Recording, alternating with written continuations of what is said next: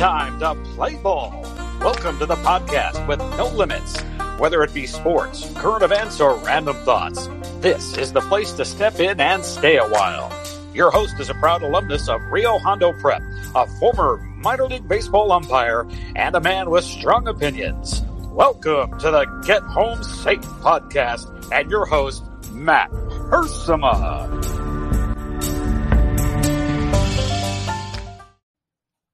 Hey guys, and welcome to another episode of Get Home Safe. It is Thursday, September 24th, 2020. Thank you so much for joining us whenever you're listening to this episode.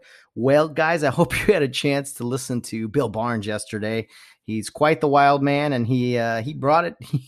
He brought his opinions, that's for sure. Bill is always a treat to talk with every Wednesday. But man, he is definitely not for the faint of heart or for people that, I don't know, are easily offended, we'll say. But it's always a blast catching up with him. So I was happy to record with him yesterday, or Tuesday, I should say, and get it out on Wednesday on time this week, unlike our complications last week. So always happy to have Bill Barnes. And it's been a great week so far. Ginger Deemers on Tuesday. That was a lot of fun. A lot of great feedback on that episode. And of course, also having Danny Cortez on Monday, the football official guy I've worked with a lot. He was a lot of fun to talk to. So some great guests already this week. If you haven't had a chance, go back and give them a listen, as well as any other episode here on the Get Home Safe podcast. Today on the program, we're going to be joined by Greg Loomis. I know Mr. Loomis as a former teacher, a former coach of mine, somebody that really made a tremendous impact on a lot of young men over the years at Rio Hondo Prep. He's still involved in the program.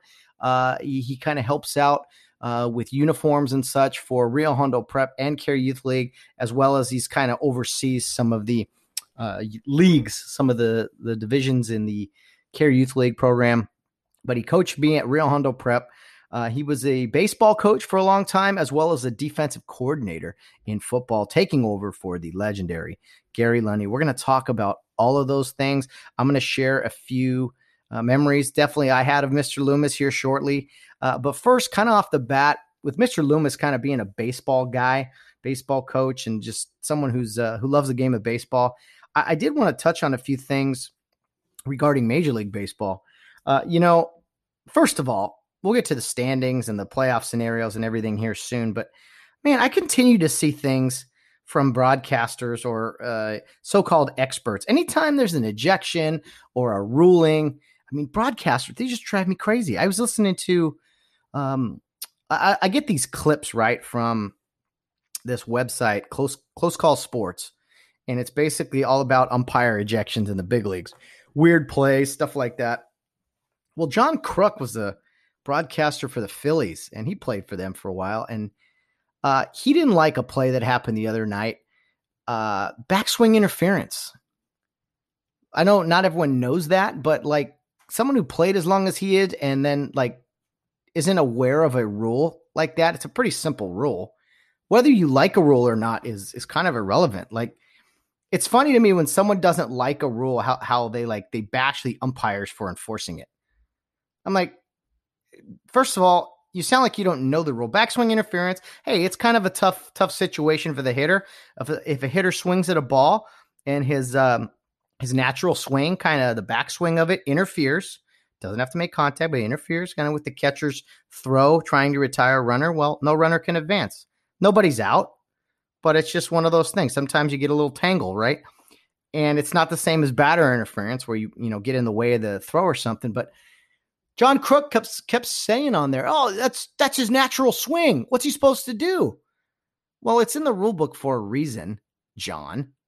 I mean, it's just a tough break. Sometimes stuff like that happens. So it's so that, I don't know, guys don't take advantage of it. It's a weird rule, but it's in there for a reason. Someone thought to write it in there. Don't bash umpires for enforcing it. It's like some of the laws out there, and then police get accused of what, how could you enforce that? Well, I kind of have to. It's my job. Anyway, I continue to hear broadcasters just kind of butcher things on the air. And I'm no professional podcaster or broadcaster or whatever, but I do try to take pride in knowing rules, and I kind of had to over the years in my line of work and everything. But anyway, umpires get a bad rap, and hey, it is what it is. I think a couple things people always want from officials is be consistent, hustle, and know the rules. I mean, yeah, everyone wants to get plays right. That's really important, judgment and everything. But I think overall, if you kind of go with those three things, I think that's a good foundation. But you really can't enforce rules without knowing them. And I personally believe you can't really talk about rules unless you know them. Mr. Kruk, you're a great baseball player, a great hitter. But yeah, just got to call you out for some of your comments the other night. Baseball in general, guys, it's coming down to the wire. I don't know if you guys know this. I haven't paid a ton of attention to baseball just because there's so many other options. And I will here in the playoffs. I will tune in. I can't believe this 60-game season is over already. I mean, it wraps up on Sunday, and then we're going to have playoff baseball on Tuesday and Wednesday. Most of the series will be starting up. It's going to be a very different playoffs this year. 8 teams in each league. And of course, it's just going to be four series in each league to start, 3-game series at the better seeds home field. And then going forward from there, they're going to be in a playoff bubble. The American League games will be in San Diego and Los Angeles, and the National League games will be in Arlington and Houston. So it's going to be very unique. I'm kind of intrigued at the format. 8 teams getting in. 8's going to play 1, 7's going to play 2, and so on. And in a 3-game series, 3 games in 3 days, your standard 3-game series that you see in the regular season, I mean, bad teams can beat good teams. All you got to do is beat them twice, not 3 or 4 times. I mean, that doesn't sound very like a big difference or anything. But man, who knows? Who knows what we could see? As of now, and I'm recording this Wednesday, there'll be games tonight, but going into Thursday, a lot of teams are going to have 4 games, 3 games left. The season wraps up for everybody on Sunday, and I just wanted to kind of touch on the current standings, the current playoff situation in the American League. The top 8 seeds are Tampa Bay, Chicago White Sox, the Oakland A's, and the Minnesota Twins. Then 5 through 8, you have the New York Yankees, the Houston Astros, the Cleveland Indians, and the Toronto Blue Jays. So, to my understanding, every division winner obviously gets in, and they are the top 3 seeds. Then it's the next best.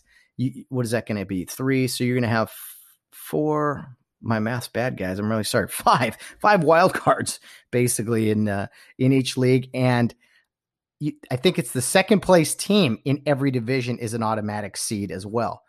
So the way it sits right now, it looks like the Twins are the top wild card team. They're the top second place team, but they're actually only half a game back of the division leaders, Chicago White Sox. The Yankees are only 4 back of Tampa Bay with 4 to play. So as bad as the Anaheim Angels have been, and the Seattle Mariners and the Baltimore, I mean, these teams have a chance. Not they see Baltimore's out, but the Anaheim Angels still have a chance to get in, and Seattle, they got a chance. I always love the last week of baseball because you see all these different races, and it's fun when it goes down to like the last weekend and you're kind of watching multiple games. Playoff baseball is a lot of fun, but kind of the last week of baseball is even more fun with all these teams trying to get in. On the National League side of things, the Los Angeles Dodgers are the number 1 seed, and it looks like they've clinched that. Well, I shouldn't say that. San Diego Padres are the 4th seed, so they are only 3 back, it looks like, 4 back, and so who knows? Again, I'll just kind of run down the list here. Current standings: LA Dodgers, Atlanta Braves, Chicago Cubs are your division leaders. Then, like I said, you have the Padres, the St. Louis Cardinals, the Miami Marlins, Cincinnati Reds, and Milwaukee Brewers. So that's kind of where things are sitting right now. It's going to be an interesting last couple of days. I'm not sure if certain teams have a bunch of games to make up. But everyone, man, except, let's see, Arizona and Pittsburgh, they're really the only teams in the National League that have been eliminated. So really think about that. 15 teams in each league. And I know you're going to have 8 teams make the playoffs, but in the National League, man, you still got 13 teams going for 8 spots. And in the American League, it's not too much different. Although I think it's 4 teams have been eliminated. Yeah, 4 teams. So American League, 12 teams are going for 8 spots. And in the National League, you got 13 teams going for 8 spots. Or excuse me, I said American League. 11 teams going for 8 spots. Excuse me.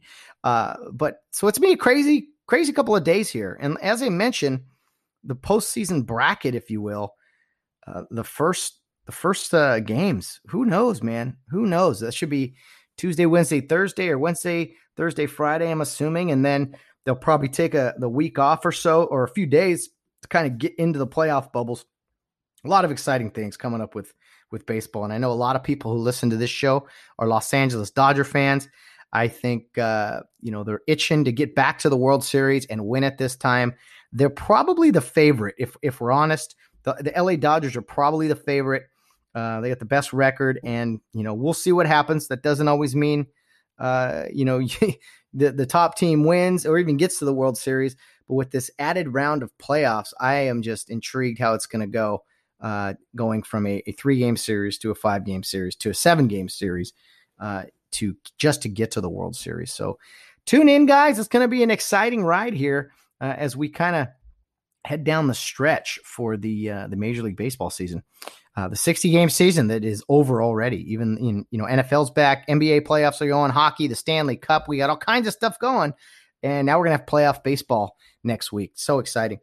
Well, guys, I talked about Mr. Greg Loomis a little bit, and a few things I want to say about him is he really, I think for a lot of guys, he kind of really pushed us to like baseball when we were in high school, to like it and enjoy it and kind of look forward to playing it. Todd Carson, I owe him a lot too, as a lot of my peers do, in really taking an interest at a young age in baseball. But when Greg Loomis took over the varsity at Rio Hondo Prep, the baseball program really kind of took off. Rio's always competed, had some good baseball teams, but when Greg Loomis kind of took over alongside Chris Horton for a while, the program really, really went well. I mean, they went to the finals in '99. They were always in the mix, semifinals, quarterfinals. And as I was kind of coming up through high school, we wanted to win every sport, but baseball specifically, we were really looking forward to. And we fell short like most of the other teams did. But it was so much fun in just Mr. Loomis's passion for baseball to see him bring almost a football coach's attitude to the baseball diamond. I think most guys listening to this program understand what I mean by that. I mean, he would throw batting practice just over and over and over again, throw some devastating breaking ball stuff at us. He'd push us. He was probably the best fungo hitter I've ever been around. And I've been around, minor league baseball, college baseball coaches, but Mr. Loomis would bring that wooden fungo out. He would put that ball wherever he wanted. Let me tell you, I remember one time I was the catcher, so I got to just kind of catch the balls and hand them to him. And so I got a front row seat. I think one time he got mad at our center fielder, Jordan Ross, for kind of like loafing on a play or something. And so I could see him kind of flip a switch, and he goes, "Give me a ball." So I gave him a ball. He hit the ball to left center. He goes, "Jordan, this is yours." He hit the left center. Jordan ran, 40 yards to catch it. Mr. Loomis asked for another ball. I give him another ball. He goes, "Jordan, this one's your too." And he just went rapid fire on Jordan Ross. He went left center, right center, left center, right center. He ran Jordan into the ground. And I think pouting. That's what he said. He dropped his bat after like 8 balls he hit because Jordan dropped one and he kind of had a bad attitude. And Mr. Loomis, top of his lungs, "No pouting, no pouting." He was just so intense all the time.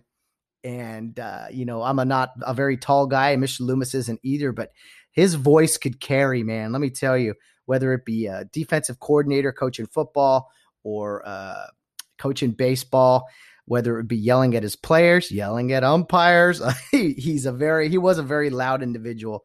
So we chatted for a long time in our interview. It is a rather long interview, but I wouldn't have it any other way. I really enjoyed talking to Mr. Loomis, and all my interactions with him over the years were just wonderful. He was a defensive coordinator. When I got to varsity, he would be sending in the signals to me. That was always fun, kind of the hand signals to call the plays, and me kind of interpreting them, and we'd have conversations off the field about signals and everything. And then baseball, of course, being a catcher, he held me to a high standard in calling games with the pitchers and everything. And I think a lot of players listening to this podcast today will reflect on Mr. Loomis and his some of their memories with Mr. Loomis, I should say. He was a guy he was a great teacher in the classroom. I was never that much into literature, but Mr. Loomis really, pushed us to read more. What a concept, and just kind of pay attention in class. He was actually the very first teacher I had at Rio Hondo Prep when I went there in 7th grade. So it was all new for me going to school there. And I can honestly say that Mr. Loomis was a big part of me kind of adapting to a new atmosphere and just kind of embracing Rio Hondo Prep right off the bat, because he had a big part of that. And when he was in high school, teaching high school, coaching high school, his club meetings to us, his devotional messages have always been so clear, so concise, just really have spoke to me. And I think a lot of other guys too. So again, fun catching up with Greg Loomis. I hope you guys enjoy this. For those of you that played for Mr. Loomis or who were in his class, you understand kind of all the different subjects we're going to talk about today and why it kind of took so long. We even at the very end get into a little bit of his directing of plays and musical stuff regarding trips and kind of the drama department. He was kind of in charge of a lot of that for a long time, and he still contributes to kind of those departments at Rio Hondo Prep. But man, he always took his coaching hat to the director's chair and was an intense guy no matter what, expected much of us, all of us, but held us all accountable. And I think we're all better men because of it. So let's not ramble away any longer. Let's get to the interview with Greg Loomis. It's a long one, so sit back, relax, and enjoy.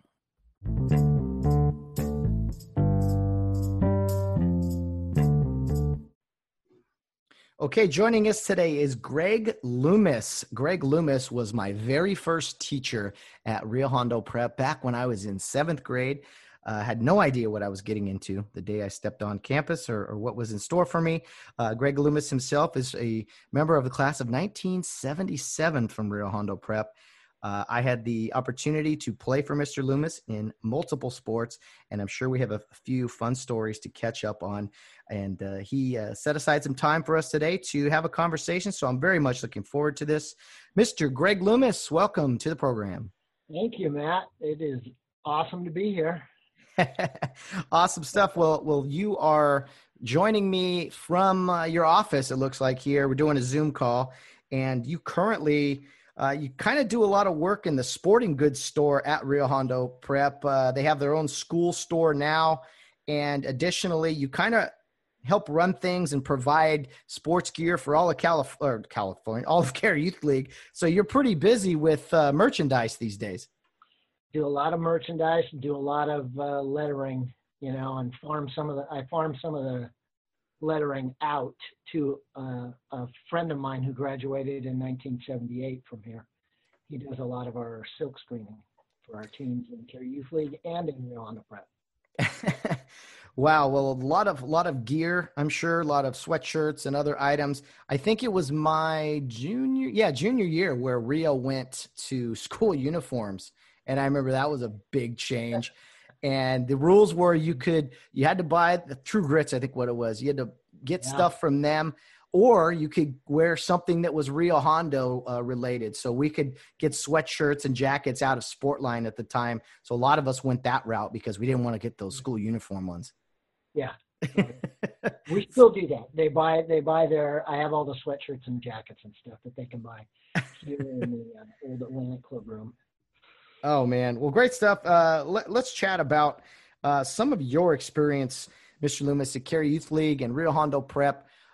When did you get affiliated with the program known as Care Youth League? Did it happen by mistake? Did you hear about it from a friend? Tell me about your early days in Care Youth League. It was all, and I never did ask my mom how she heard of this place. It was Boys Christian League back when I was in. I joined in fourth grade during baseball season. The previous 2 or 3 years I had played Little League, and that was the only sport I played. And then one day my mom said, hey, instead of Little League, there's this other place you can play at. And I said, fine. And I remember that the first day I showed up was actually a game day. I didn't go to practice. I was at the game, and I had my uniform on, and sitting at the end of the bench on my team was my very best friend.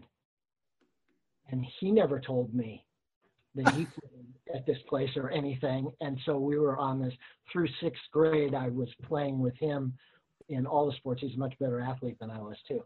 But it was kind of funny. And she was the one who got me into Rio Hondo Prep. I didn't even know, as I attended Care Youth League, I never heard that there was a school here. I didn't know it. And my mom came to me one day and said, hey, they have a school there. Mr. Johnson's one of the teachers, because he was my coach in the Care Youth League program, and said, you know, he teaches there. There's a school there. Do you want to go? And I said, sure. That was, I knew nothing about it. And then I just came down here, and then I never left. That's hilarious. So Randall Johnson was your coach. So he was coaching in the youth program at the time. He hadn't quite been affiliated with high school yet. Right. He started in the high school when I was in high school. When I was I think he started when I was either in 10th or 11th grade. I'm going to guess it was 10th grade is when he started. Mr. Dowd was running the high school program before that, and then Mr. Johnson took over from him. Okay, so you might be one of the only people that can answer this. Mr. Johnson as a coach in Care Youth League versus him as a coach in high school, was there any difference, or did he kind of, I don't know, develop a little bit or approach you guys differently? There was a big difference. Because I know what he was like in high school, and he was really funny and very poignant with his comments, and he was kind of famous for that. When I was a kid, I never noticed any of that, which is interesting. Now, this is the first time I've actually thought about it in that way.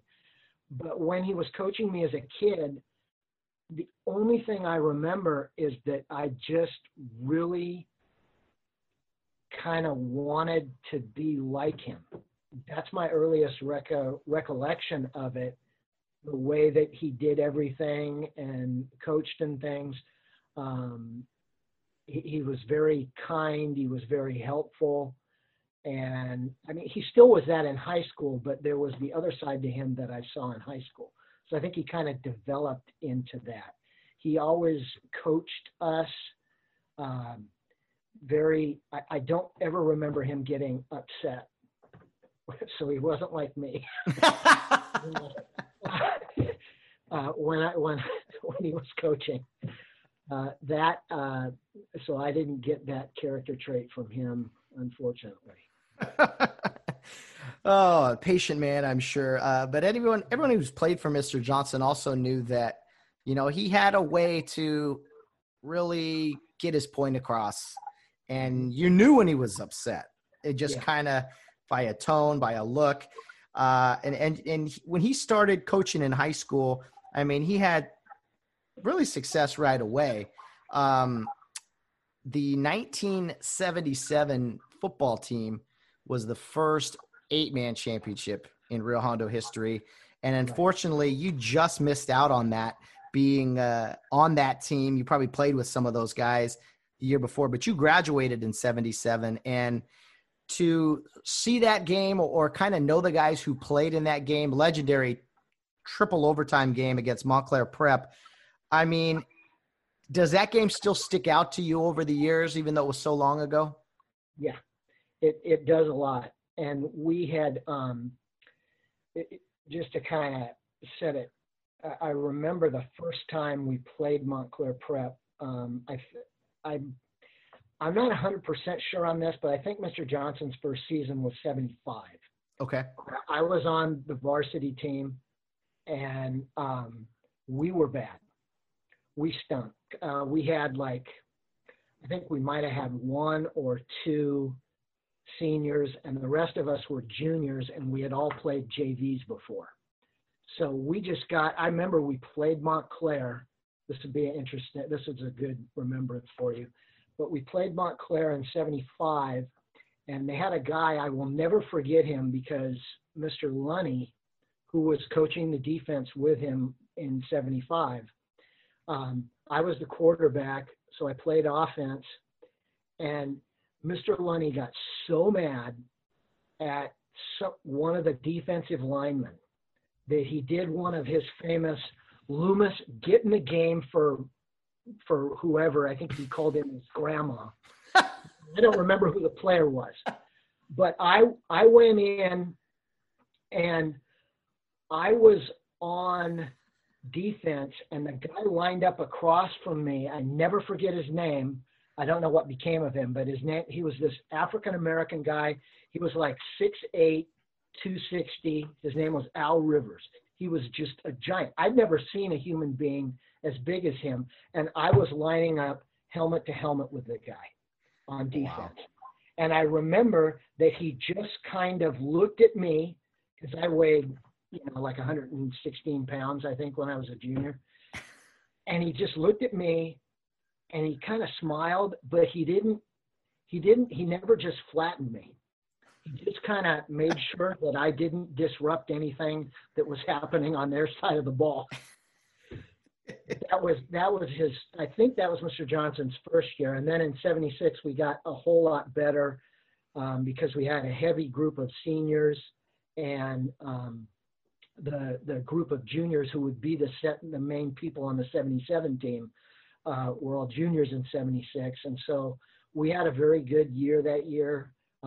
Lost in the, I think it was the semifinals that we lost to on virtually the last play of the game, where we actually scored to go ahead. And then when we kicked off to them at the end of the game, there was like 2 minutes left. We kicked off to them, and they ran back a touchdown and went ahead. And so we had to attempt a 2-minute drive. We didn't kick back in those days, but we were just hoping, because we were down like 2 points, to get into field goal range. And I kind of remember slow motion the whole end of that game, because we didn't quite make it. Then we did. And Mr. Johnson had me start, right after I graduated, he had me start filming the games. Oh, okay. For the video stuff. So I remember filming all the games that year and all those years that he was doing that. I was basically the video guy. Well, I know it was the year after you, but that game, it was done by a professional film crew, of course, hired by that one it was, yes. Montclair Prep, and they thought they're going to win, and just a really cool piece of Rio Hondo Prep history for sure. Yeah, absolutely. Well, tell me, Mr. Loomis, about baseball. That was kind of more your thing, we'll say, the thing you were probably best at. Really good pitcher, and you later coached varsity baseball at Rio Hondo Prep, which we'll get to. But tell me about your playing days at Rio Hondo Prep as a pitcher, and just kind of some of your experiences in baseball there. Okay. Baseball back then, I remember when I was a sophomore, I played varsity, and Mr. Johnson was the coach. But I remember him not pitching me that much. And he was the very first coach I ever pitched for when I think I was in 6th grade. I played the first 2 years, I didn't pitch. And I told him I wanted to pitch. And he said, well, you got to practice. And so I started practicing. And then in 6th grade, he let me pitch. And we were playing a team. This is a little bit off of the question, but no problem. This batter that I faced as a Care Youth League pitcher, home run. I remember that. But Mr. Johnson didn't give up on me. And when I was a sophomore, he had me pitch. We played in league. We played every team twice back then.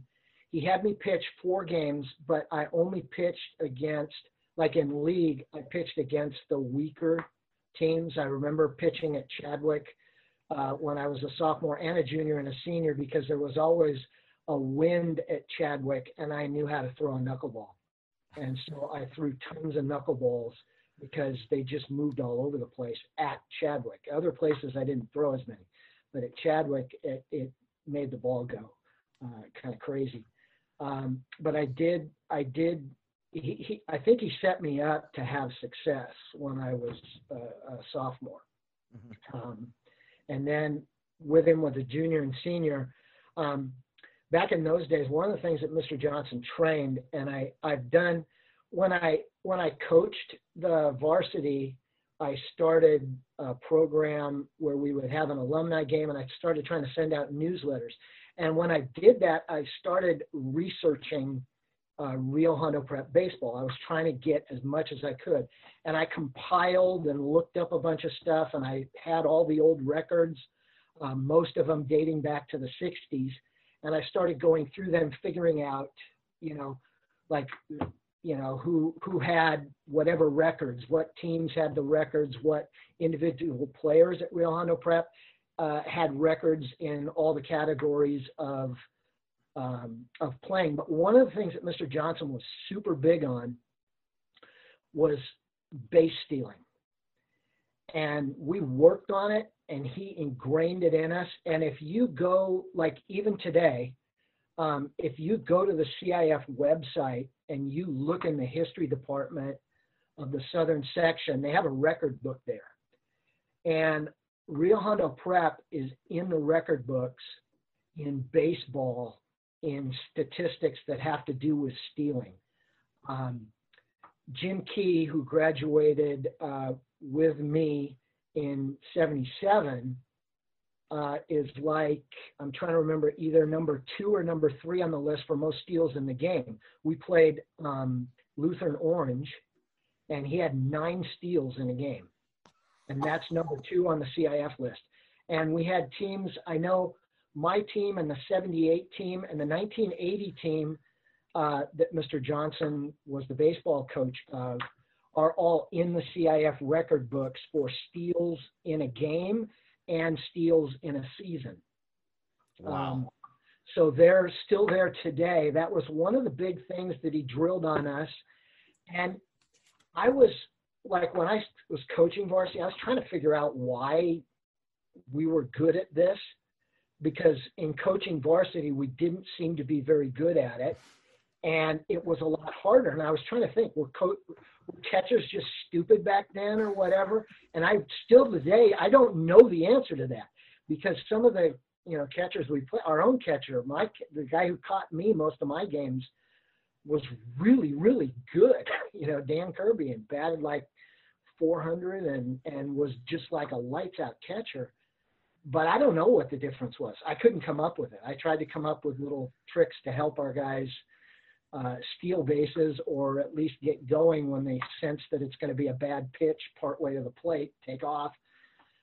But we never have approached anything like we did back in those days, where I think we got over 30 steals in a few games, and the career or the year steals for the entire team was 240, I think, in 1980 or something. And it's just like, but that was one of the things that he was super big on. Mm-hmm. And he was doing that, obviously in Care Youth League too, although Care Youth League catchers are. Thou shalt not steal unless it's a baseball game. I love it. That's man. Well, tell me about your pitching outside of the knuckleball. Kind of where did you find so much success? I mean, I know you were never a big guy, but were you a guy that just located really well? You kept guys off balance. What was kind of the method to your success? And I owe a lot of it to Mr. Johnson and people who worked with me when I was in junior high. Jim Smith was my junior high teacher. He forced us, if we were pitchers on his team, to throw 50 pitches every day. And so we would go out every single day and throw, we play our karaoke games on Saturday, but every day we threw 50 pitches, and it definitely helped locate.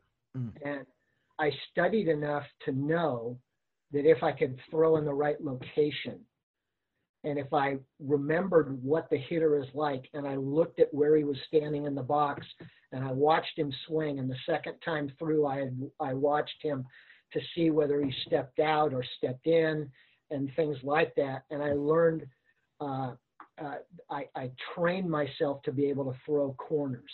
And I remember I struck out a lot of guys throughout my career in pitching. I averaged like a strikeout and a half an inning, I think, or something close to that. But it was always through studying. It was never because I was the fastest pitcher out there. And when I got older and was in college, and after college, just being a young adult, studying Greg Maddux was, watching him, because he wasn't overpowering, but he did locate. And I remember being taught that if I could consistently throw corners, the umpires would call strikes, and sometimes they would call them being out farther. I made up a pitch once when we played Orange Lutheran. That game, I told you that Jim Key holds one of the CIF records for stolen bases in a game. We were playing them and had never played them before, and I get there because I'm a right-hander, and it's like, I think it was like the first 6 guys in their lineup were left-handed or something like that. It was ridiculous. It was like virtually, I had never experienced that in my life. Every team had maybe one left-hander on it. If there was 2, it was really weird. But these guys had a ton of them. And I remember sitting out there and I said, man, if I throw my regular breaking ball, it's going right in to them, which could be good if I started it in and had it go on their hands. But I liked starting it out and throwing it over the outer corner. And I go, they're just going to rock it. And so I had messed with this before, but I had never tried it. And I stuck one finger on the ball like that and gripped it with the other 3 fingers and started throwing straight over the top. And I was getting a pitch that instead of going like this was going like that. It was like a sinker. More 12-6 break on it. Yeah. 12-6. And I remember I just started throwing it that game. Oh. and it worked really well.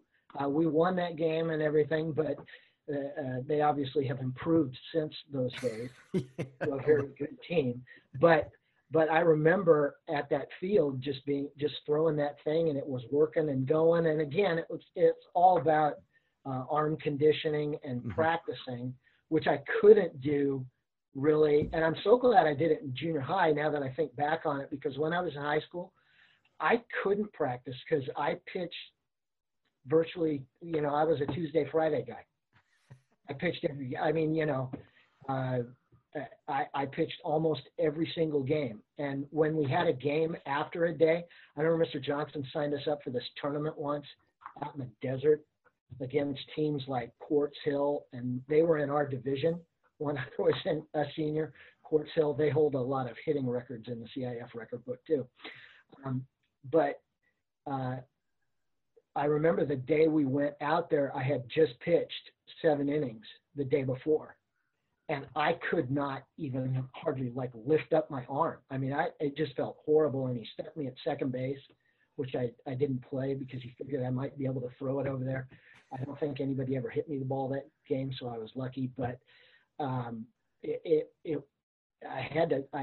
pitched a lot of games, so I never really could practice.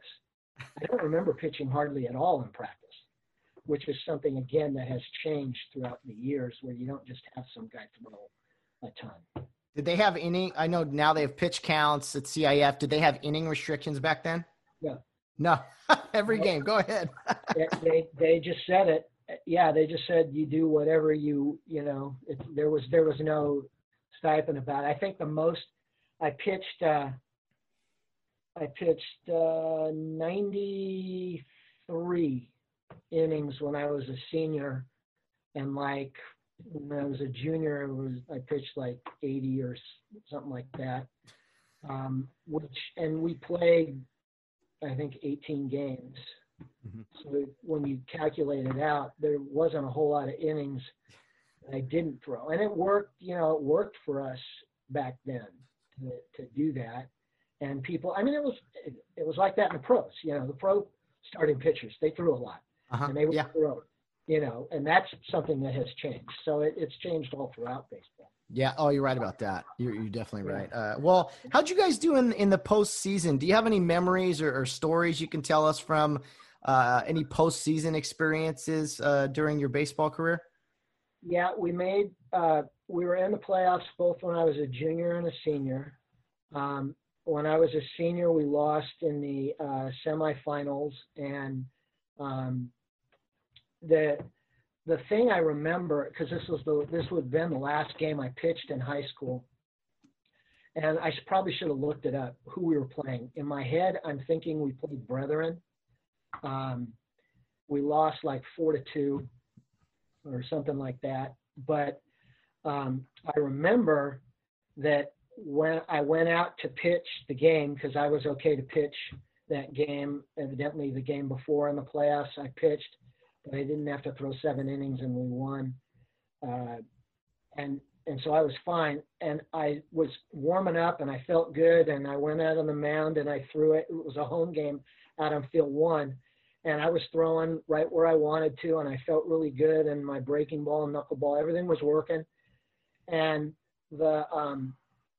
we got out there and the umpire just started calling balls. When the game started, everything I threw, he called a ball. And it was like the first 12 pitches were all balls. And after the first 4, when all 4 were strikes, according to me, sometimes when you're in it, you're going to think everything. But looking back on it, yes, I was on. I had it. I was throwing strikes, but he was calling them all balls.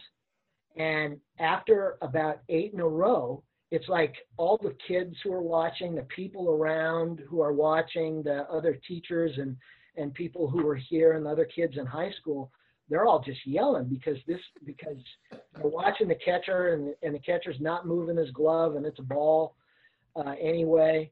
And so they ended up with bases loaded. But I remember Mr. Hampton, the guy who started Care Youth League and basically started the school, and everything was always really close with me and helped me out tremendously in my life. He was watching the game from what is now Mr. Carson's office upstairs overlooking field 1, the glass room up there that everybody probably remembers. And he came down from up there, and somehow he was, 70-something years old, but he climbed up on something and got behind the backstop. He knew who the umpire was. He had worked with him, and this guy was a teacher at Azusa Pacific University, the umpire, okay, a Christian. And Mr. Hampton just started, and he knew him. He just started laying into him. I remember one of the things he said was, this is something I had never seen from Mr. Hampton before or after. But he literally said to the man, did your mom hurt you when you were a small boy? Or something like that. Because he just got on. And after he did that and yelled at the guy, he called a regular game. It was bizarre, to say the least. That was my last experience pitching in high school, unfortunately. And the team we played they were really good. I'm not going to take anything away from them because they had better players than we did. Mm-hmm. But still, it was 4-2. We were in it. And if we won, we would have played Fillmore. Oh man. Well, that's a tough way for it all to end. But Mr. Hampton, I've heard a lot of amazing things about him, but one thing he truly was competitive. And That's really fun. Maybe that umpire was having a bad day. Had his head elsewhere. It sounded like he wasn't involved in the game. Well, tough way to end. Tough way to close out the high school career. Now, after high school, with all your pitching success, was there any opportunities for you to play college ball, or did you ever look into anything like that? I didn't really look into it. My stepdad at the time looked into it and said that I could have. He happened to be like an athlete.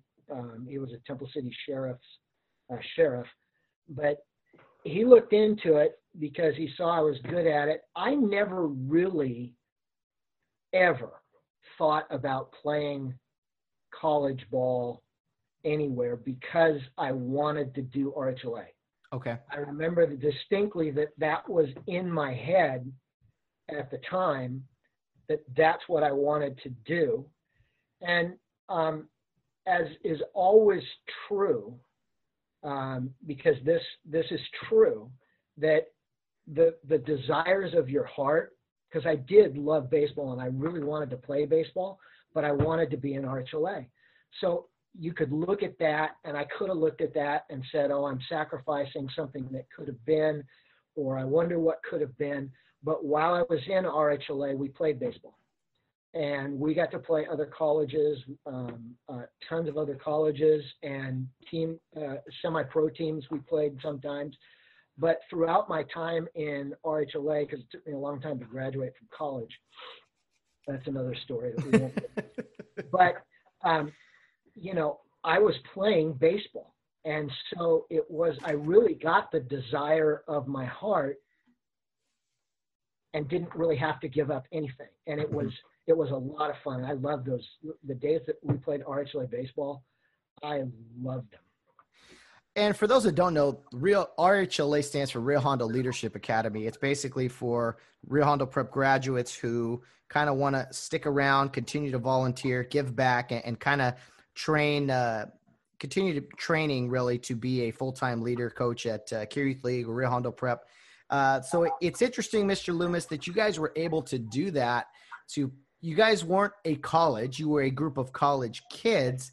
So how did you, no pun intended here, how did you guys pitch the idea to other colleges? Like, hey, we got a group of guys that want to play. Like, how did you explain it to them? I don't know. To this day, I don't know how we pulled this off, because we did play teams that won. I remember playing, one of the colleges out there, I'm trying to remember, that won the Division III college championship or whatever it was. And, we played USC one year. I don't know, because you would think that you couldn't do that, and I would assume you can't really do that. And yet, I think it just shows, one of the things it shows is that it was really God's plan and his grace and his all that he allowed us to do that, because I don't think I could start that program up now and do what we did. Back in the 70s and 80s, we could pull it off. And I don't know how we did it. That's really funny. So you said you played USC. What was that experience like? Because USC has a great baseball history, and at the time, I'm sure they were one of the top teams in the country. So you guys just went over there, said, "Hey, can we play?" and went at it. What was it like? So the team that we played, we played there. A lot of our home games had to be, we played some here at this field, but for college, this field is really not a good one. We played at Arcadia Park, but again, when you play at Arcadia Park, it's an all dirt infield. So it doesn't have that feel. So getting to play at other colleges was cool. We played at Cal State LA, I remember. We played at USC. We played at Laverne, different places that have really nice fields and stadiums and stuff. So that part is really cool, getting to do that. but we played USC, and what it wasn't everybody on the baseball team. The guys that we played against were, so I don't want to make it sound like we were legitimately playing the USC team, but they had games at one of the other back then it was Pac-10, one of the other Pac-10 schools, and they don't travel everybody.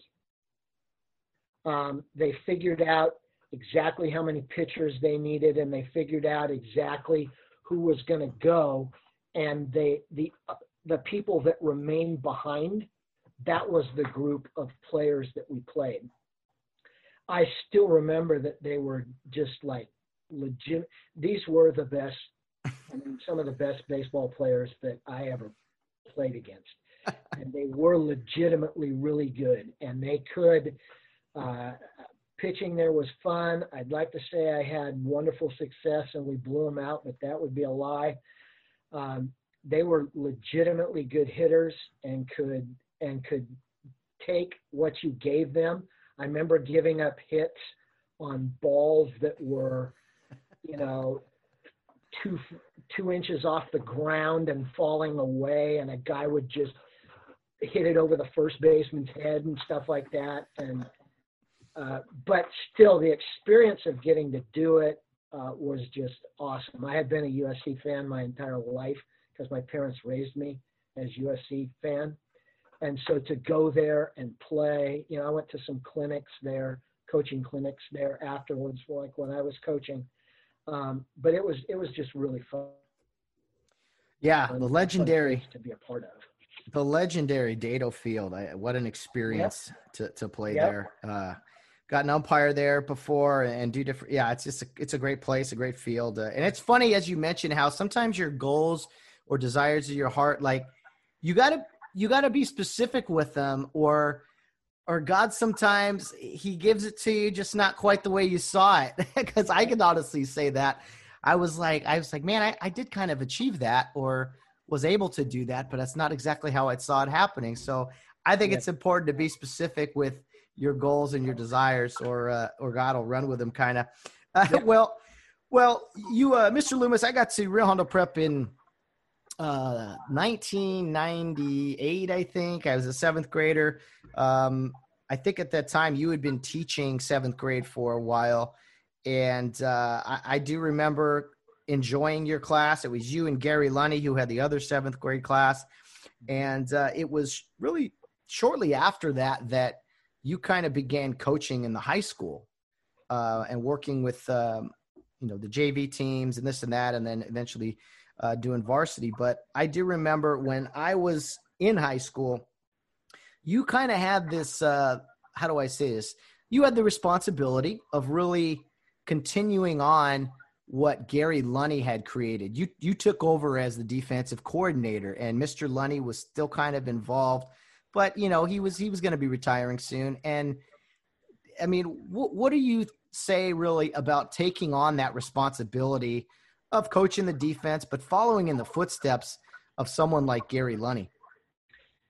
It was an interesting thing. I started with, somebody must have been thinking something, because I remember when you were in seventh grade is when I started working a little with him on defense with the varsity. Mm-hmm. I was not a varsity coach, but he had me go there. So when we won the championship, in 2000, the last couple 8-man championships with those teams, he was training me kind of about defense. Because when I was in high school, and face it, we learn a lot when we're in high school by playing. Yeah. I didn't play defense. I was the quarterback, and I did not go. I wasn't that good at it, and that's another thing that God always throws at you to do that. But I remember him going over everything, and he always had his papers, and he had everything drawn out, and I started being able to sort of he was teaching me how to think that way. And so doing that for those last couple of 8-man championship teams that I got to help with, and then transitioning into 11-man, in which he was going to help me instead of me helping him. And I still remember, I have over in my file cabinet here in my office all the stuff that he ever gave me. Back then, this was pre-computers, so everything was drawn out, and the papers were all drawn out, and things like that we have gotten much better at. But I still have the files that he gave me on defense and how to run it for 8-man football. And then when we started 11-man football, and of course, Mr. Carson took over for me, and he is, I can't say how much above me he was for defense, because he thought the right way all the time. I have always thought, because I played quarterback, I have always thought like an offensive guy. Mm-hmm. And that's just how my brain is wired. But it was fantastic being with Mr. Lunny and having him draw all these things up and saying, this is how we need to do it. And he had all these things, and the way he did it actually inspired me for once Mr. Carson started doing the defense, I started doing special teams, and it kind of, I really didn't have any experience with special teams either, so I had to look stuff up. By then we had computers, so it was easy. So I was looking stuff up and stuff, but the stuff that Mr. Lunny taught me about how not to always go right at a certain place by getting there as quickly as you can, but by taking different routes. He was a big fan of stunting and blitzing and dropping and all those things that are so popular in defense now. He was doing that stuff in 8-man football. And I kind of took that with me with special teams, and we had different things where we would not run straight down the field to make a tackle. I would assign a guy on one side of the field, I want you to block the number 2 guy on the other side of the field. Everybody had their own guy, but they were coming from not straight in front of them. So he kind of inspired that in me to research and find out ways that we could do things.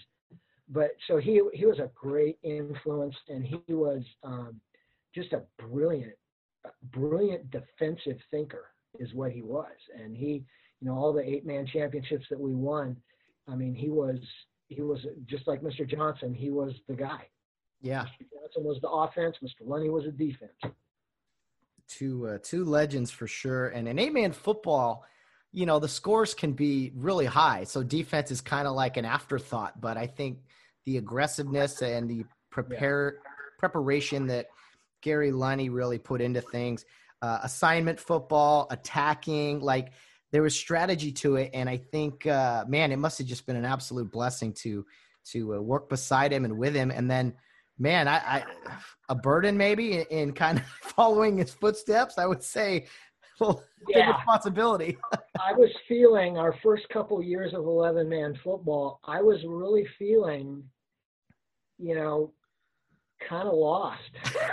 I have to admit that. And, but I remember, because I was so trying, and I remember certain games that we played those years that we lost, and I'm just thinking in my head, man, I should have done this different. We should have done that. And those type of things are always, were always running through my mind, because it seemed like I never truly had 100% bead on exactly and getting across to everybody exactly what we were doing, which is one of the reasons why I say Mr. Carson is so much better at this than I was, because he gets the defensive stuff across to everybody so that everybody understands exactly. That was one of my weaknesses, making sure that everybody knew exactly what was happening every single play. But, yeah. Well, Mark Carson is the current head coach of Rio Hondo Prep, and he does a tremendous job defensively. He has for a lot of years as a coordinator. But you know what, Mr. Loomis, I played for you, and you'd send the signals into me, and it was a good time. I remember. I mean, that the junior year, which was our last 8-man championship, and we played Joshua Springs in the final, 2001, and most championship games were blowouts for Rio in previous years. That game was not. It was an overtime game, and I think we gave up over 200 yards to Colin Woodbury that day. But, hey, 28 points in 8-man, all things considered, not bad. We took them to overtime. We got a stop on 4th down, and then we won it. So do you remember that game? I mean, it was pretty exciting. I distinctly remember, and it was one of the ones that when I was helping Mr. Lunny with before that, I never really, I mean, I was a part, but I didn't feel a part. But that one, I felt like totally a part of. And the thing I remember most about the end of the game and the fact that we came up with that stop and and then won is right afterwards. I just the feeling that I have, I was so happy for you guys. And I felt so calm that finally, it's just like a weight was lifted off of my shoulders. It was really the best way to describe it. And I was so happy, and I just wanted to watch everybody have fun and stand back and just observe the happiness and the joy. And that I got little snapshots that flashed through my mind.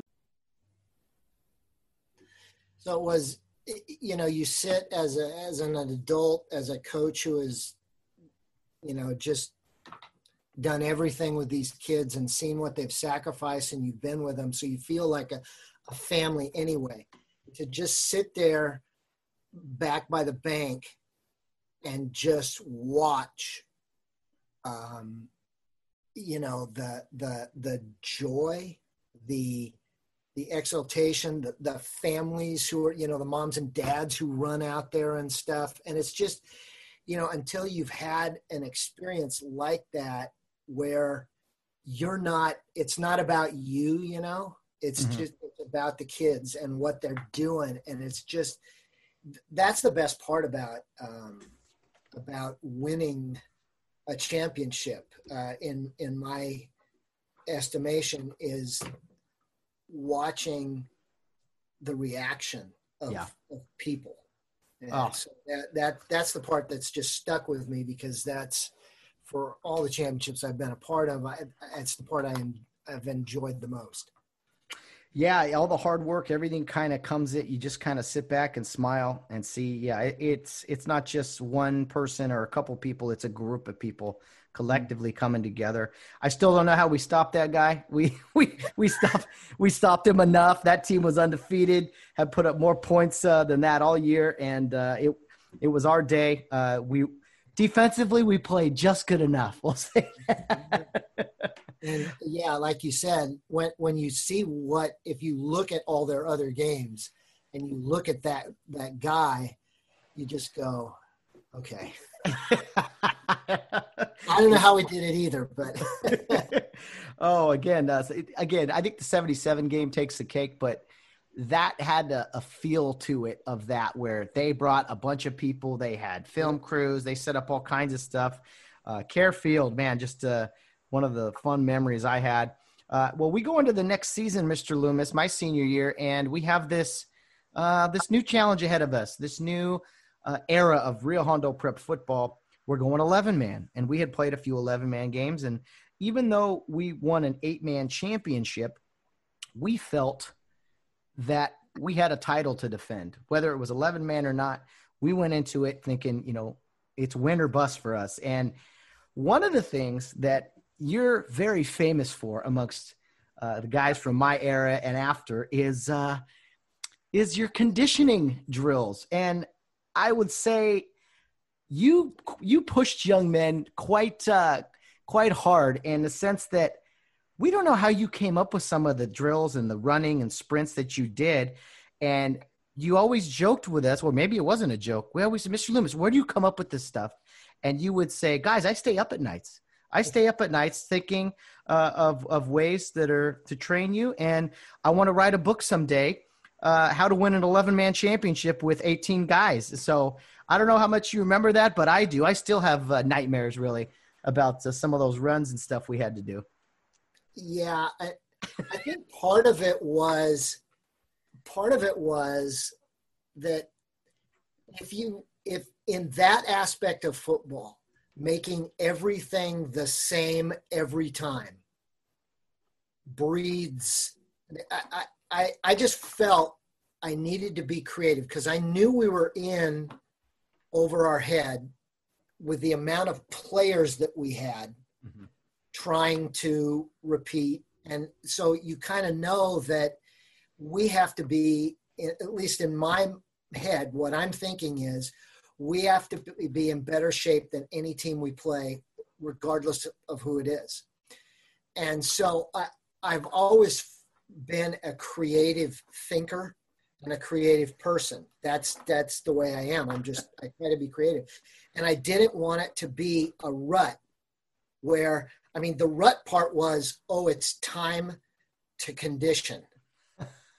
But because we never knew what was coming, I think there was always an era of, and it probably, I would guess it probably created more stress in the back of all your minds, but it was a different type of thing where, it's not the same thing every single time. I think that's what coaches, you want some stuff to be the same every single time. And you know, when you call a play, you want it to be run the same way every single time. And you want because that breeds success. But in conditioning, I just thought it needed to be different. And I remember it was very much so. And, it used to be like, okay, guys, Mondays is the 100-yard sprints, and Tuesdays is up the bank, and Wednesdays is the 6 laps in 6 minutes or something like that. But when you kind of took over, you were having us do all kinds of stuff. Okay, you need to run here, then do a somersault, then get up, backpedal 10 yards. I tried not to think about it because it was tough stuff. But you did fun stuff, like you would have us.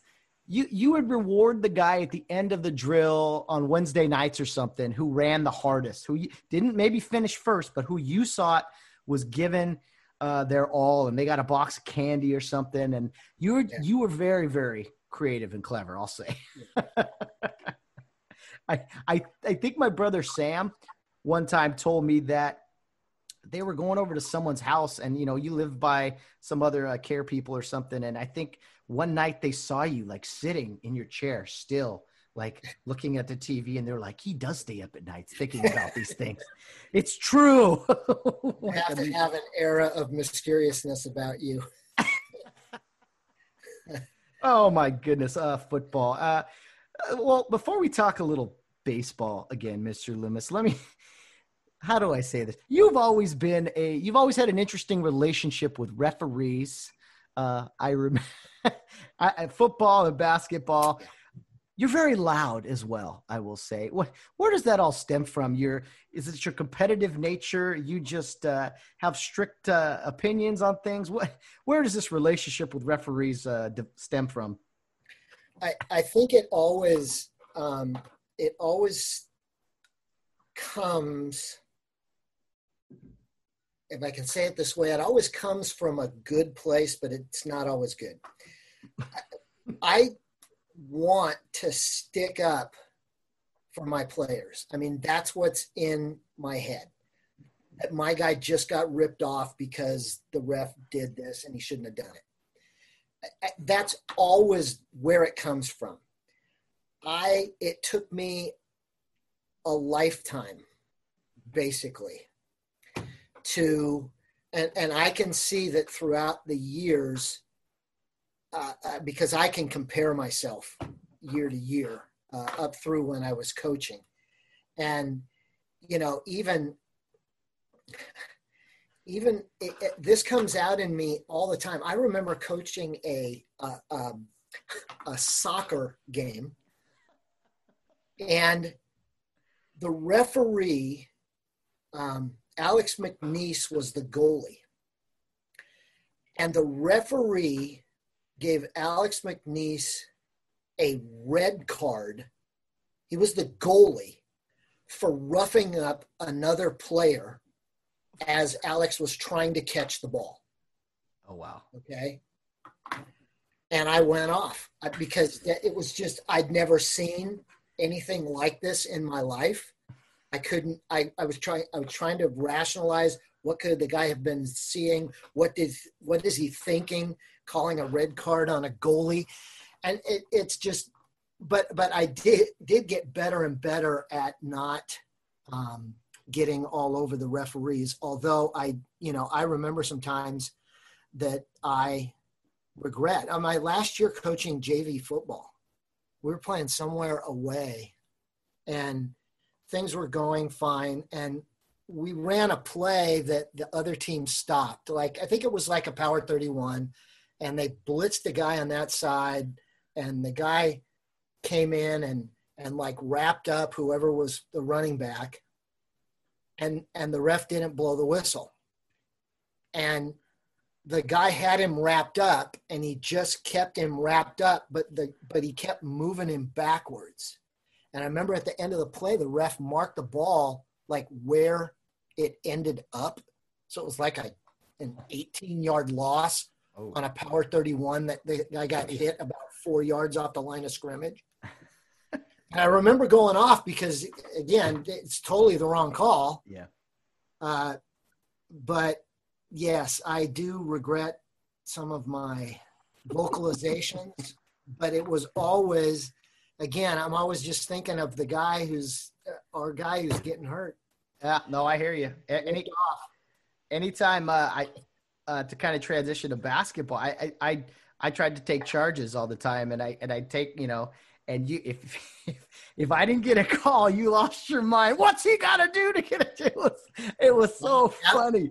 I mean, let me ask you, what does your wife think, or maybe your kids, about some of your vocal antics over the years? I know they've subsided a little bit. Did you ever say, hey, it's something that my kids have never seen from me outside of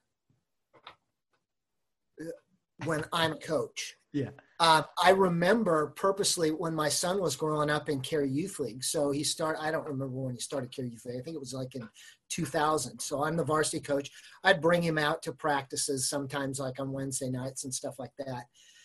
But I remember throughout his entire, and same with my daughters, throughout their entire Cary Youth League sports career, because I was working in high school, I got to watch a lot of their games, which I super appreciated being able to, because a lot of people don't get to watch all their kids' games. I got to watch every single one of my girls and my son's game, unless there was a conflict, for field location or something. But not one time during all of those hundreds and hundreds of games did I ever say anything out loud. I just sat there and I watched and I smiled, and I never said a word to a coach. I never said a word to a referee or an umpire, unless an umpire asked me what happened or something. I might say something, but I never would say anything. And so I don't know that my kids, my son a little bit, because he was on JVs the last year I coached JV football. But I don't think they really have ever seen. There's a lot of parts of my life, that being a bad one, but even some good ones, that they find out about me now and they go, "You're kidding," because they don't. It's not part of my life now. And if I'm watching games now, I tend not to if I'm watching, I watched the varsity games last year, in baseball out here, and I won't say a word. I'll just sit there and watch. And if the guy does bad, I'll say, man, he's doing bad, but I'll say it to myself. Yeah. Yeah, that's good. No, it's funny that when you're the coach of a team, the responsibility's on you. So you act different way. I know I did, playing, and now as a kind of an umpire referee a lot myself, it's a different mentality, but yeah, I always wonder, hearing about, crazy coaches. And I would, when I was refereeing, I'd always think to myself, like, man, that guy losing his mind over there has to go home or goes home to some nice lady, I'm sure. And she has no idea what a lunatic he is. Not you, of course. But anyway, well, kind of basketball. I remember you coached JV basketball for us for a couple years, and you always were very upfront about it. And you were like, basketball's not really my thing, but we're going to be, again, creative, clever. We're going to do weird drills. We were not very good when I was on JV basketball, but I do remember you had us do some odd drills and stuff. I look back fondly on some of those. Devin still speaks about it every once in a while, but it was something I remember, and I kind of get it from when I played. Yeah. So I take my personality from when I played basketball, at Rio Hondo Prep. And okay, this is going to sound funny because we made it to the playoffs and did really good things when I was a senior and had a really good team. We really didn't have I'm trying to think, we really didn't have plays, where nowadays you're doing, and I know all the stuff, but when I was playing, that really our deal was to play as hard-nosed a defense as we could, and then get down the court. I mean, we fast break people to death.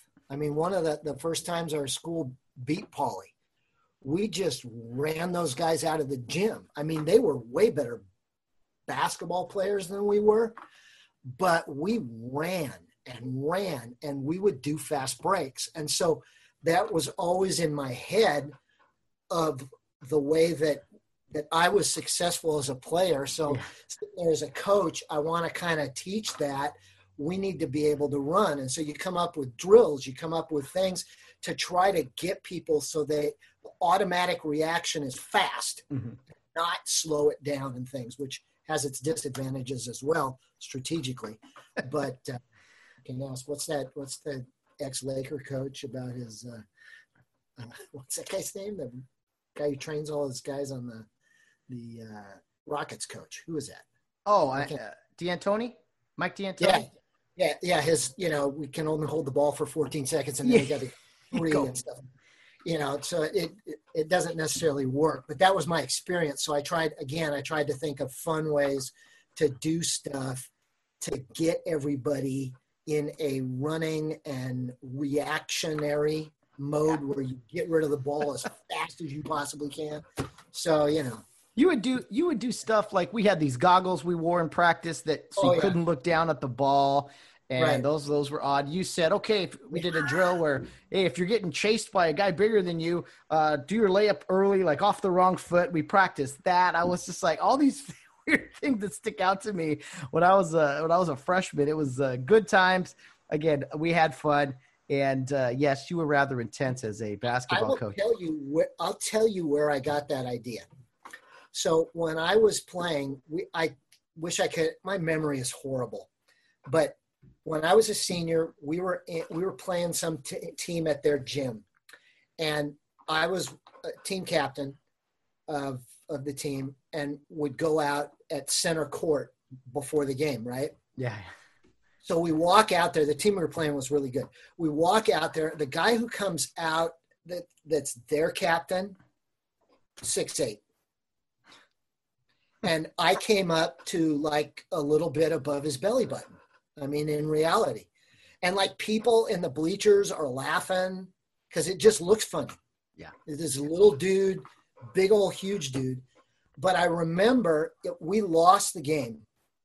but I distinctly remember that I was out on a fast break, and I was going to do a layup, and I saw out of the corner of my eye that this guy was close to me.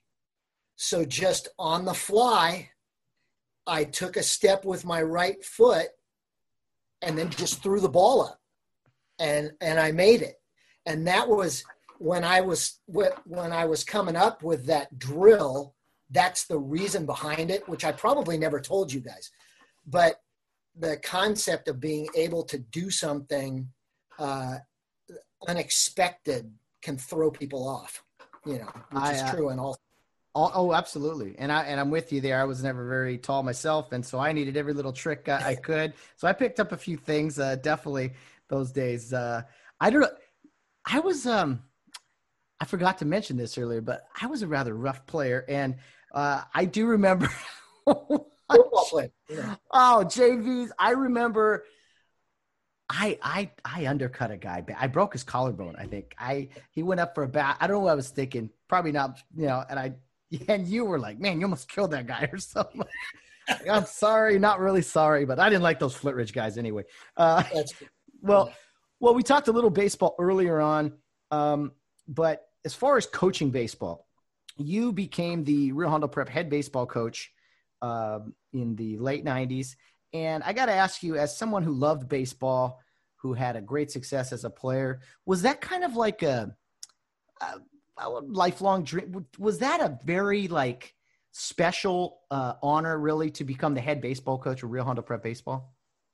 It really was. When I was a senior and my best friend at the school was a year younger than me, was a junior, Ken Fuller. He holds some school records in various sports. He's the guy who does our silk screening for all of Cary Youth League and Rio Hondo Prep now, because he owns a silk screening company. But I remember him and me sitting in the old batting cages, which were at the end of field one, not where they presently are, but kind of where right field and the walkway is now. We used to have batting cages there. And we were sitting in a batting cage in high school. I was a senior, he was a junior. It was in the summer. And there was like a father's softball game being played on the field. And we were just sitting there because we were always hanging out down at school no matter what. And we said to each other, we want to coach, we're going to coach. Both of us said this, we're going to coach varsity together. Baseball. He always liked baseball. He's much better at football, but he was really good at everything fast. But we said that, and I said that, and I always remembered that.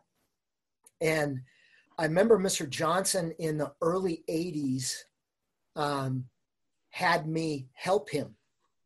He was the varsity baseball coach, and I was in RHLA, and I was coaching my own whatever. I don't remember what I was doing, working in Sportline, doing all kinds of stuff. But he asked me if I would help with baseball. So I helped with the baseball team in the very early 80s. I'm trying to think of guys like Todd Bell, Steve Mendoza, Mike Dorr. These are guys who played in the 80s.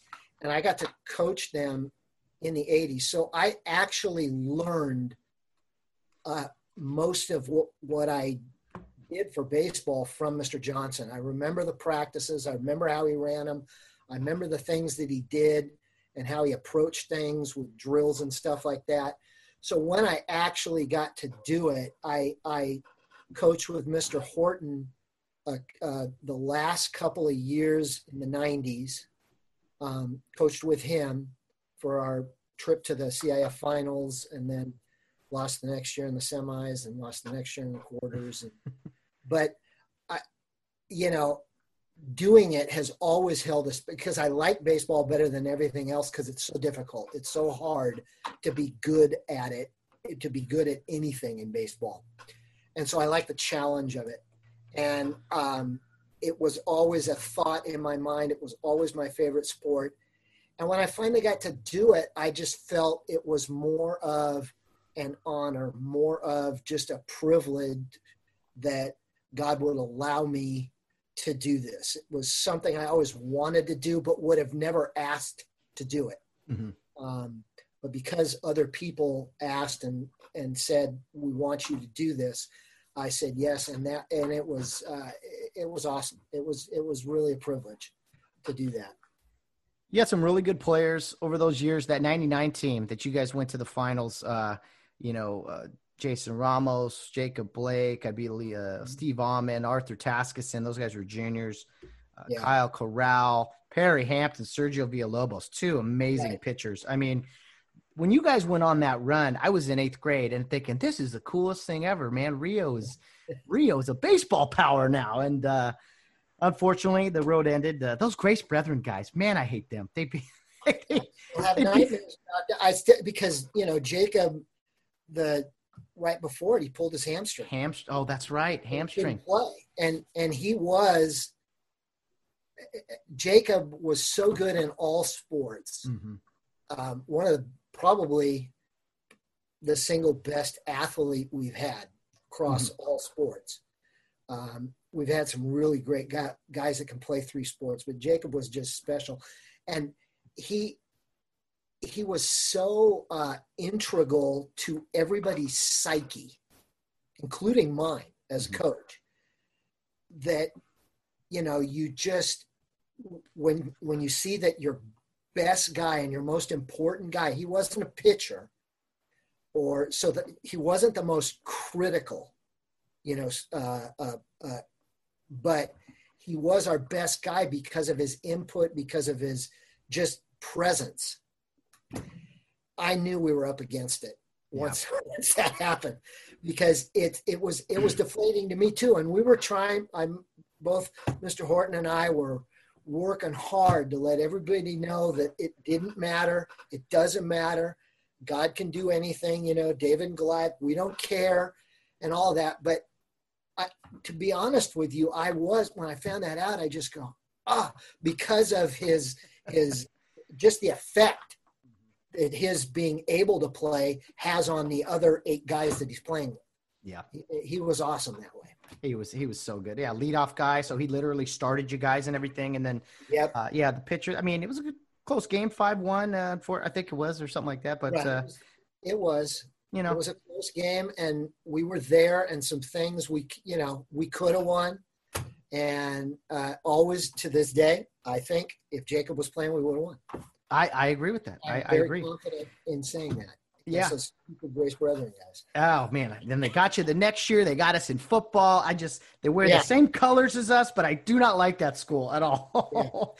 Semifinal, they got you the next year. That was tough. And then I was a sophomore. I wasn't on the team, but a bunch of my classmates were. They played in that famous game at Avalon, which I think Rio went up like 7-0. And then that you never want to, that's the thing.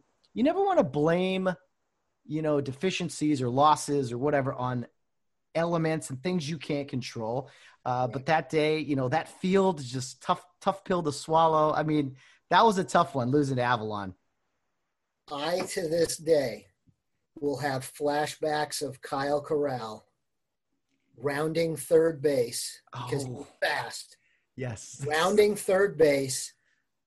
And because the fence was so close to the field, he ran into the fence and got caught on his pants, I think, got caught on the bottom of the fence.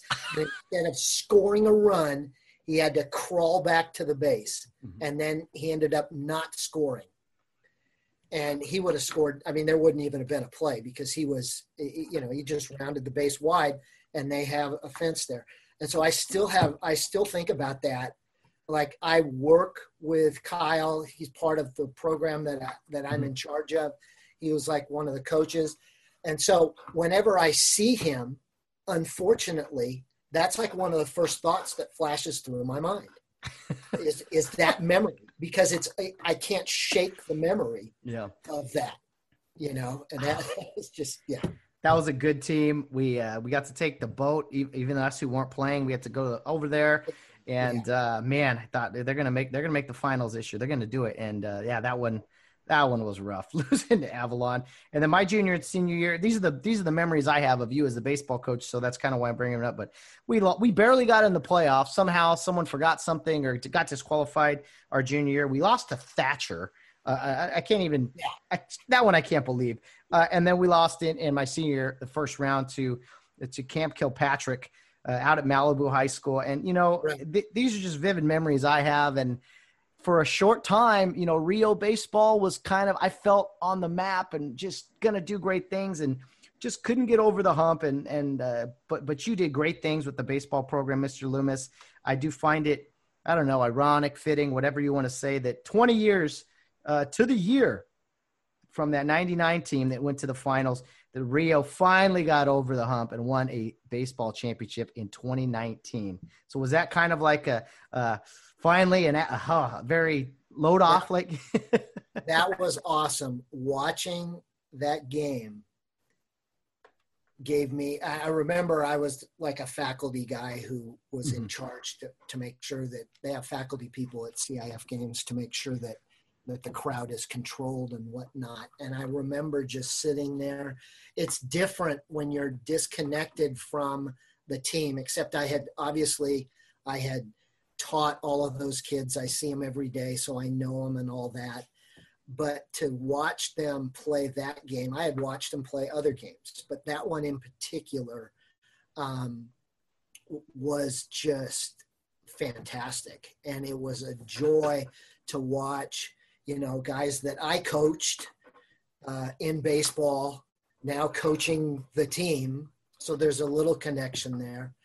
I still have hanging up on the wall above my desk because they gave me one of the CIF patches. So I have the CIF baseball patches up on my wall just because it's what you want to get to. I remember the entire time I was coaching saying, trying to get to the place, because we are first and foremost a football school because of our success that we've had in football. And I so wanted to at least be able to get us to get to the place in baseball. So it was a joy to watch the kids play that game, and I loved it. And I was so excited for them, and it was just, it was very, very joyful to watch that game. I remember sitting in the bleachers doing some serious praying, if when you're not coaching the team, you're a little removed, you can do stuff like that. And I'm going, man, this really needs to happen. And there were some amazing things that happened in that game that caused us to win it. And even the game before that one, where we had a home game,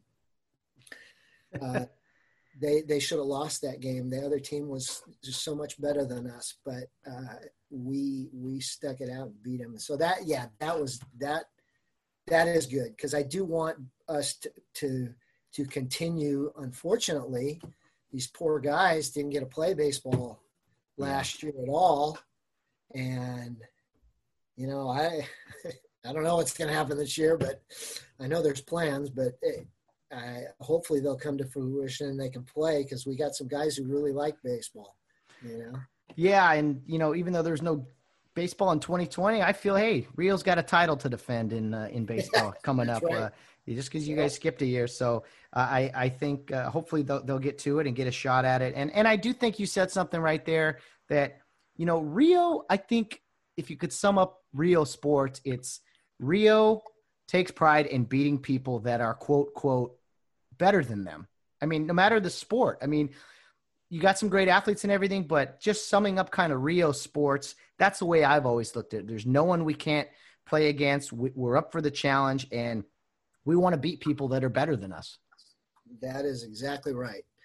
And that I remember, all those years in coaching baseball, like every year I coached, Paulie had a D1 pitcher that was going somewhere to pitch for some college in D1, and it's like every year. And we're always the guys who don't have that. And that is something that is very, when you think of a school that is as successful as we are, that's one of the reasons, because we're motivated like that, and we don't care who we play. We actually believe that no matter what, we can do it. Yeah. That comes from faith and all of that. But yeah, that's one of the good things about our athletic program here. Oh man, amen to that. And I know we've taken a lot of your time, so I'll try to be brief here with these last two, but I wrote them down. I wanted to, you've always been someone outside of sports who's very educational for Rio Hondo Prep students, as far as like performance art, plays, and you've been the director on multiple plays, and you've really taken things to the next level, I think, and you kind of bring that coaching mentality to the director's chair. We've all heard Mr. Loomis's wrath when something goes wrong or not according to plan. So do you take the coaching hat to the director's chair for things like that? A little. This is, again, I have my mentality has changed. I do a lot of my directing now in our productions, which are prominently with girls as well. A lot of girls are involved, and I react to girls completely differently than I do to boys because I was a boy. So, but with them, I look at my task is more to give them the confidence that they need to perform and let them know that they can do it. And that's a part of sports as well. But it has been an absolute joy of mine to be able to be involved in our drama productions that are now just a regular part of the school year, where we set aside 2 or 3 nights to perform a show, and we get our kids and we practice for months, and you get to do it once. I mean, if you think about if you practice for 3 months and got to play 1 football game, or you got to play 3 football games total, it seems out of whack. But that's what drama is. That's what doing plays is. And it started for me back when I was a kid and was asked to act at our school play. When I was in 7th grade, we had a play at the San Gabriel Mission Playhouse, and I remember trying out for a part, and it started there, and then we started doing them on summer trips. On my first few summer trips, all we did was play baseball against other towns around the country, and then we stopped playing baseball, and we started doing performances, and I was in those. For whatever reason, they put me in those things, and I had to sing and dance and stuff that I'm not good at all. And that's where it started for me. And then when I started teaching with Mr. Lunny that we talked about earlier, he was always the music guy. And so when he was teaching one 7th grade class and I was teaching the other, he just said to me one day, he goes, "We need to take these kids to some plays and stuff." Yeah. And so that started what now is, and still continues to this day, the 7th graders go to various performances at different theaters around the area to see shows. And the 7th grade teacher usually asks me to come in and talk to the class a little bit about behind the scenes, type stuff, because that's kind of what I'm involved in, and explain how things work in theater and all those things. So I come in and do that sometimes, but it still continues to this day. And, but yeah, I don't think I have ever raised my voice at any of the kids that I have directed, unless I had to raise it in order to be heard because there was music in the background or something like that. This is the kinder and gentler Mr. Loomis that none of you who are watching this probably recognize. Summer trip's a little different story. Your voice could carry within a campground quite well, if I remember correctly.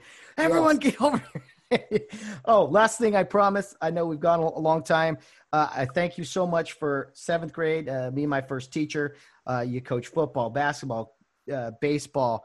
You just talked about the play and directing and this and that, drama department, we'll say. But I think one thing that sticks out to me that I remember when you were in high school, working with high school young men, I don't know how else to say this except that you gave us a little training as far as like dating for dummies, really, and just some basic principles, guys, These are things that you need to learn and know later on in life. Little things, opening the door, getting a reservation, just little things that I remember Coach Loomis taught us when we were in high school. And I don't know if you still did or over the years, but I remember that vividly. So thank you for those lessons as well. Hey, you're welcome. And, I grew up as a single, I really didn't have a dad. So I never got the, how things are supposed to work, which is why when I was in high school, I wanted to try to help you guys out and give you a little head start. I got married when I was 35. So that's like unheard of, right? It's a long time to get, but hey, it's all part of the education. You have to be well-rounded. You got to know more than one thing. It's all part of the education. Absolutely. Oh man, I remember those talks. Fellas, listen up. Yeah. Anyway, well, Mr. Loomis, thank you so much for everything. And I know we went a little long, had some, issues early with the audio, but thank you for sticking with me. I know you're a busy man.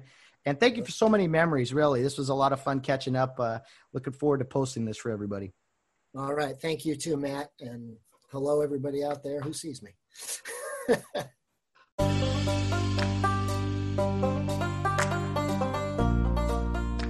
Thank you so much, Greg Loomis, for coming on the program. It was a rather long interview, but I think we could have talked another hour if we wanted to. So thank you so much for sharing so many memories. And I just appreciate all the leadership and words of wisdom you gave to me over the years. I know so many other young men have just been tremendously influenced by you over the years. And you have such an impact on so many young men. Just thank you from the bottom of our hearts for just being a leader and showing us how to be a man of God and how to, do a few things athletically as well, whether it be football, basketball, baseball. Just thank you for all your hard work and just all your wisdom over the years. Well, that will wrap up today's episode, guys. Tomorrow on the program, we're going to be joined by Monica Bojorquez. Monica was one of the best athletes Rio Hondo Prep has ever had on the female side of things. One of the stars, if you will. She's a two-time volleyball champion for Rio Hondo Prep, the very first 2 volleyball championships in school history. Monica played varsity in all 3 sports at Rio Hondo from her freshman year on. So she's going to talk about what that was like, kind of being on the varsity in all these sports, stepping in, kind of the interaction with seniors and everything when you're a freshman in high school. Her twin brother, Maynard Bojorquez, was on this program pretty early on when we started doing interviews. He was a West Point graduate and had some great things to say about his family. And I had the opportunity to play some football and baseball with Maynard while at Rio Hondo Prep. He played for Mr. Greg Loomis as well for a lot of years. And, the Bojorquez family, very special people.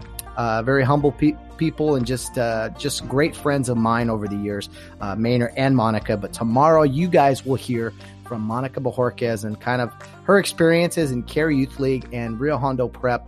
But also she's going to talk about what she's currently up to these days. She is an ER trauma nurse. So she sees a lot of different things. She's out at Loma Linda, which is out in the Redlands, San Bernardino area out here in Southern California. She sees all kinds of things. She talks about the challenges and kind of what it's like that adrenaline she goes through every day when she goes to work. So she'll talk to us about how she got there, her kind of route to, becoming a nurse in the ER, in the trauma nurse, if you will.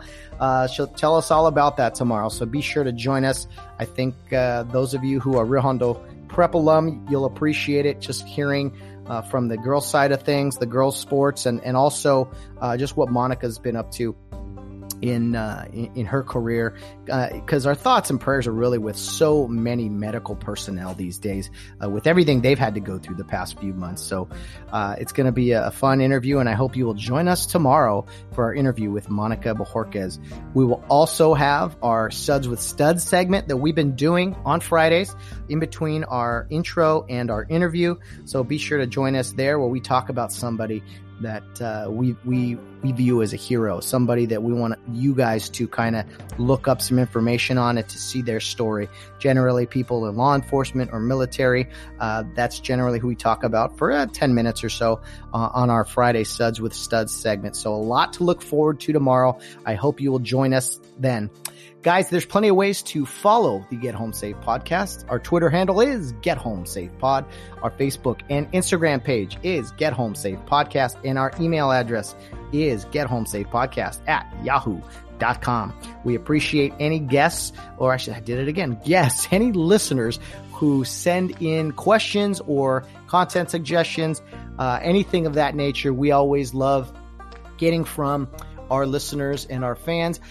Yesterday with Bill Barnes, we actually opened a care package from Kevin Scarpio, a participation trophy, a couple of first place ribbons, and some juice boxes. For those who don't listen to Bill Barnes on Wednesdays, you may not understand all that, but thank you so much, Kevins, for thinking of us and sending us in those trophies and participation awards, if you will. Very funny stuff.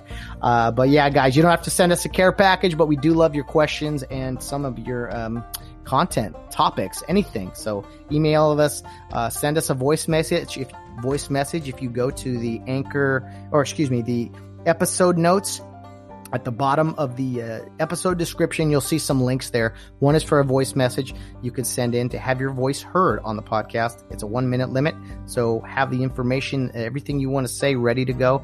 And you'll see a clock as soon as you start recording, but it is a 1 minute limit. There's also some additional links in there for some information about the podcast should you choose to check that out. Well, guys, it's been a fun one. Thanks again, Greg Loomis. That was so much fun. Monica Bojorquez tomorrow on Friday. I hope you will join us. But guys, no matter what you're doing, whether you're out on the town or around in third base, get home safe.